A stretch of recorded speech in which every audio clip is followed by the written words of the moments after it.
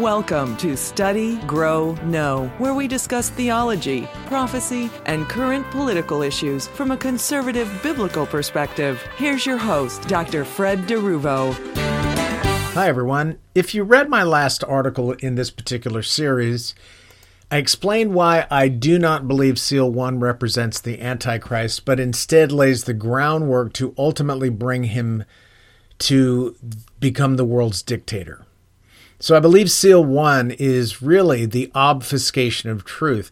Certainly in a religious area, certainly in the secular area, it's just lies replacing all sorts of truth. I spent some time explaining why I believe this is the case, and to me it makes sense, and I also believe squares with the meaning and intent of God's Word. Now, having said all that I said last time, I ended with the promise to return and explain what our approach to all of this should be.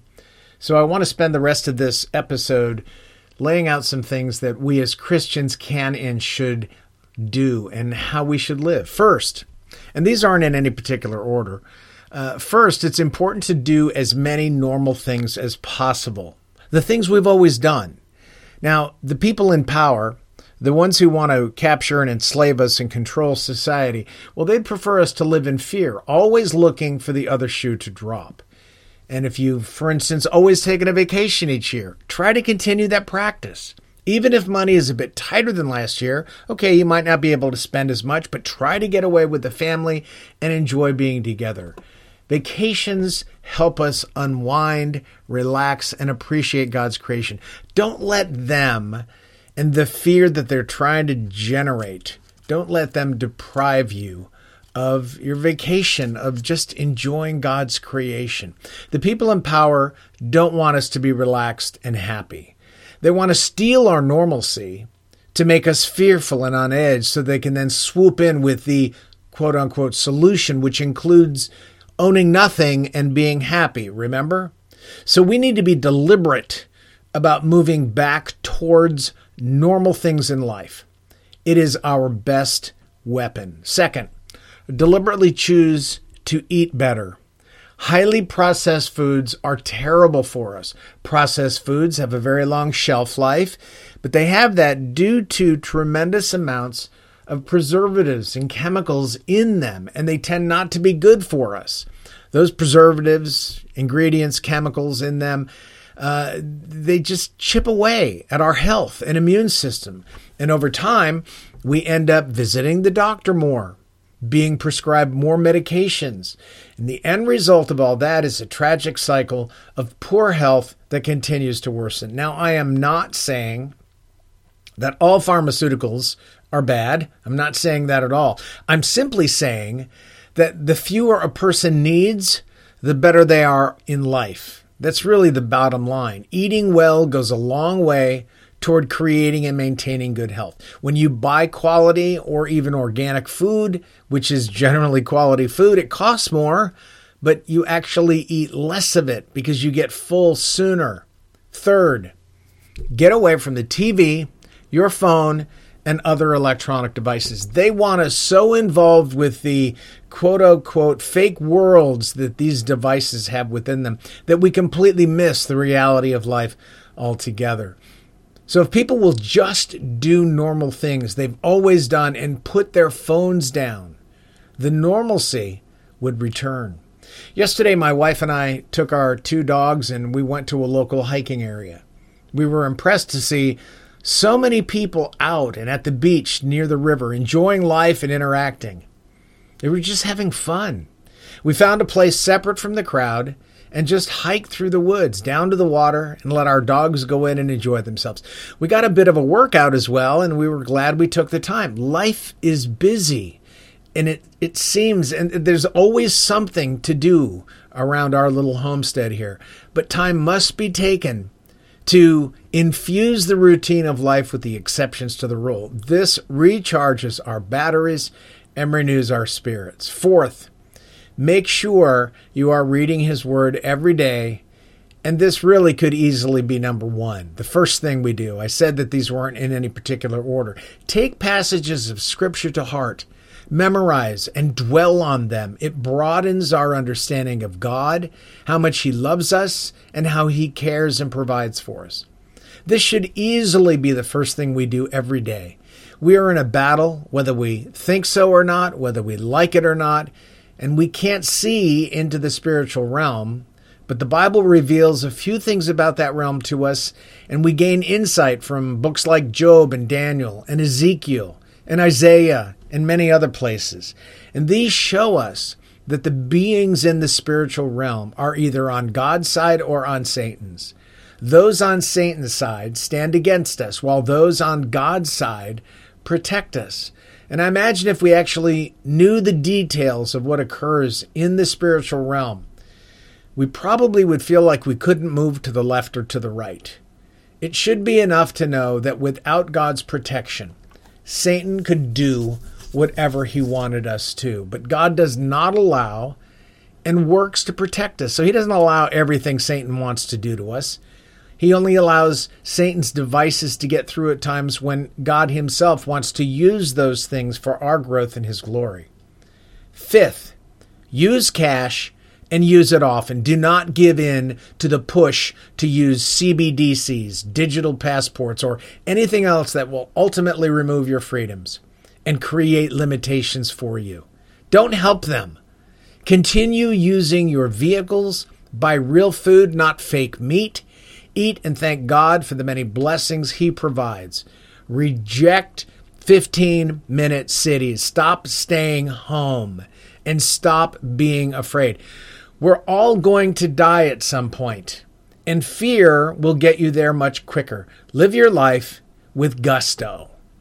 Do everything you can to stay out of hospitals. I continue to read horror stories daily about people who go into the hospital and leave in a body bag, or they were sent home because the people at the hospital, the doctors and nurses, couldn't find anything wrong, and then those people die later at home because they've had major health issues. The bottom line is this: we're being lied to every day by people in authority. The media covers for those lies because it has become their job to support that narrative, even if that narrative is false. Makes you wonder, before the internet, before the technology we have today, did the media lie as much? Maybe they did. We just had no way of checking. Now we can check. So it makes it seem all the more obvious and detrimental.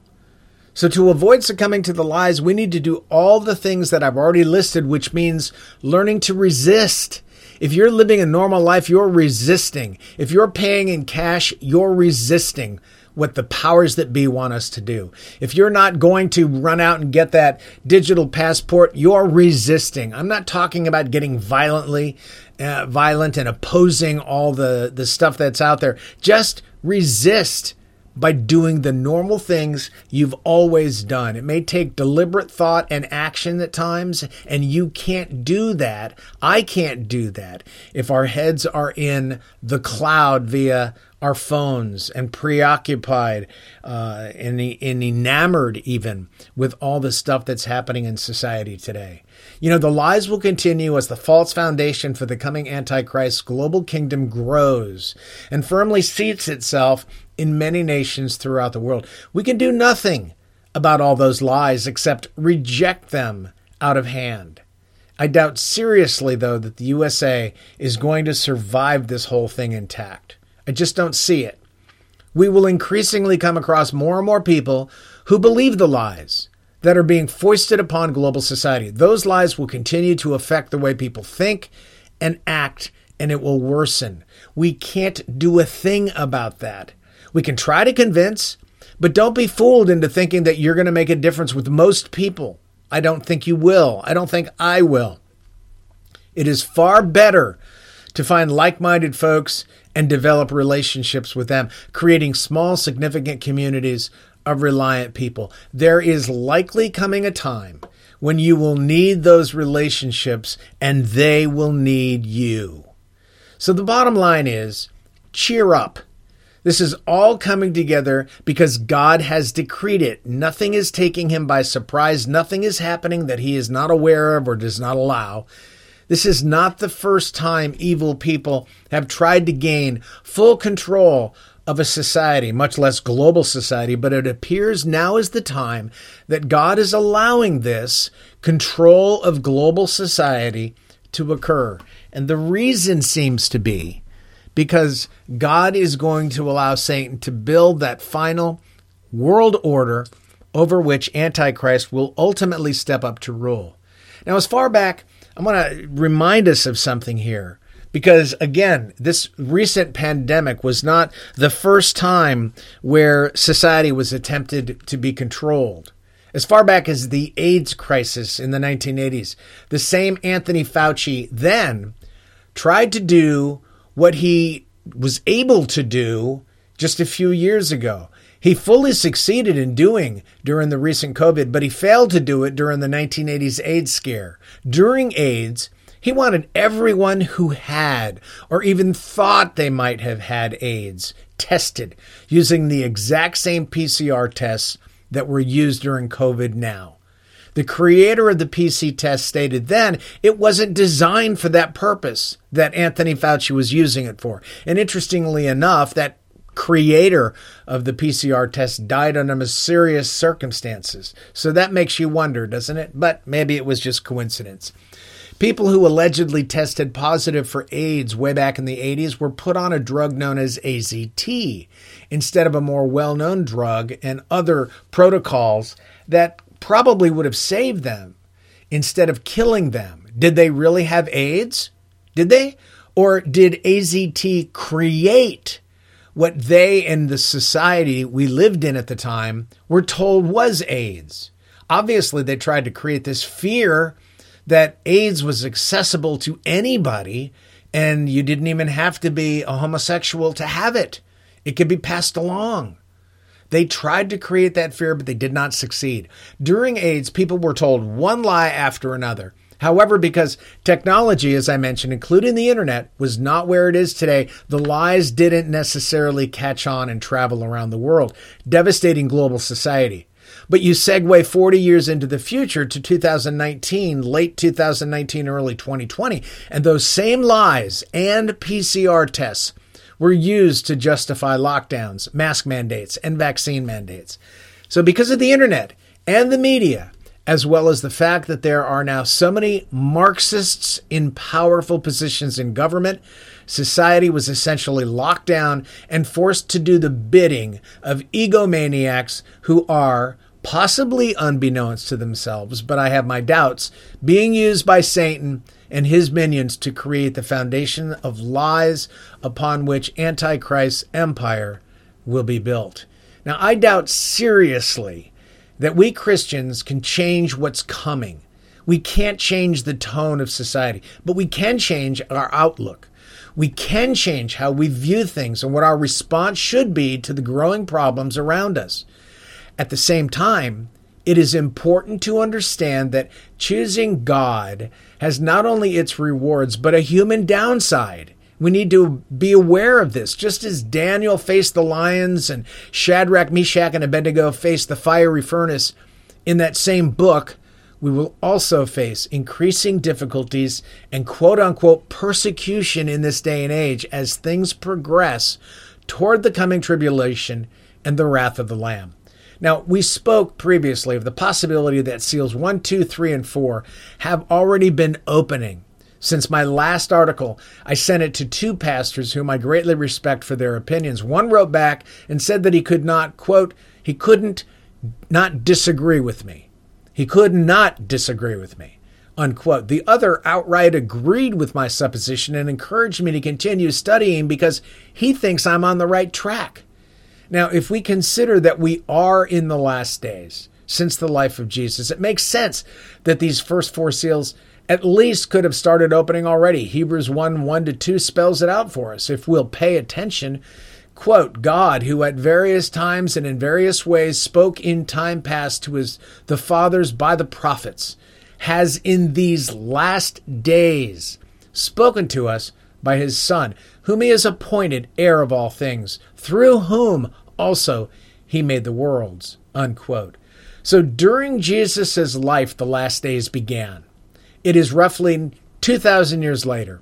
So we're obviously much further along, and in my opinion, at the very end of the last days or the end times, just prior to the start of the tribulation. It's also interesting to me that the power elite wants a final global order in place by 2030. Why then? Not sure. However, Reverend Danny Jones, in one of his last sermons at North Lake Baptist Church prior to retiring, noted some potential mathematical connections. And I've got links for these in the transcript. Damon Duck also has things to note about the coming date of 2030. He talks about the covenant that 193 nations entered into around 2015, 2016, an agreement to have the global government up and running by 2030. Recently, as he notes, the UN Secretary General wants the nations to move things along much quicker because they're not where the UN wants them to be. It's not going fast enough. So even though there's less than 7 years now before 2030 arrives, really 6.5, the UN wants those nations to agree to get things done within 7 years. So you can read the linked article for more information. Bottom line for me is this. Christians today will very likely feel the uptick of persecution in all forms. Here in the USA, that means as we stand against the LGBTQ+, we will be demonized for it. As we resist the wave of Marxism and all its tenets, that is, critical race theory, for instance, and others, as it tries sweeping across our communities, we will experience the wrath of the left increasingly. We can somewhat guard against that if we're further away from large cities where we live, but it's still going to find us where we live to a degree. We will also likely have to deal with more health pandemics, with officials issuing more health mandates to gain more control of society. We should be on the lookout for that. Be prepared for it. What are you going to do when it gets here? Decide now. Are you going to wear a mask? Are you going to social distance? Are you going to stay home more out of fear? You need to decide now how you will react to the coming mandates. And by the way, it's not just going to be health mandates. It's probably going to be climate change mandates too. Beyond this, artificial intelligence, AI, is just starting to take over. We just found out the other day that a friend's husband was called into the office at work. He works from home, as many do today, and he was summarily fired, then physically escorted out of the building. He was told his job is being replaced with AI and the company no longer needs his services. It is here and it is happening, and we're probably going to see that repeated over and over again. But God is for us. So really, who can be against us? God will provide. We need to take hold of that, believe it, and trust Him for His direction. Now again, one of my favorite verses when I find myself troubled by my thoughts or the events in life is Isaiah 41:10. Fear not, for I am with you. Be not dismayed, for I am your God. I will strengthen you. Yes, I will help you.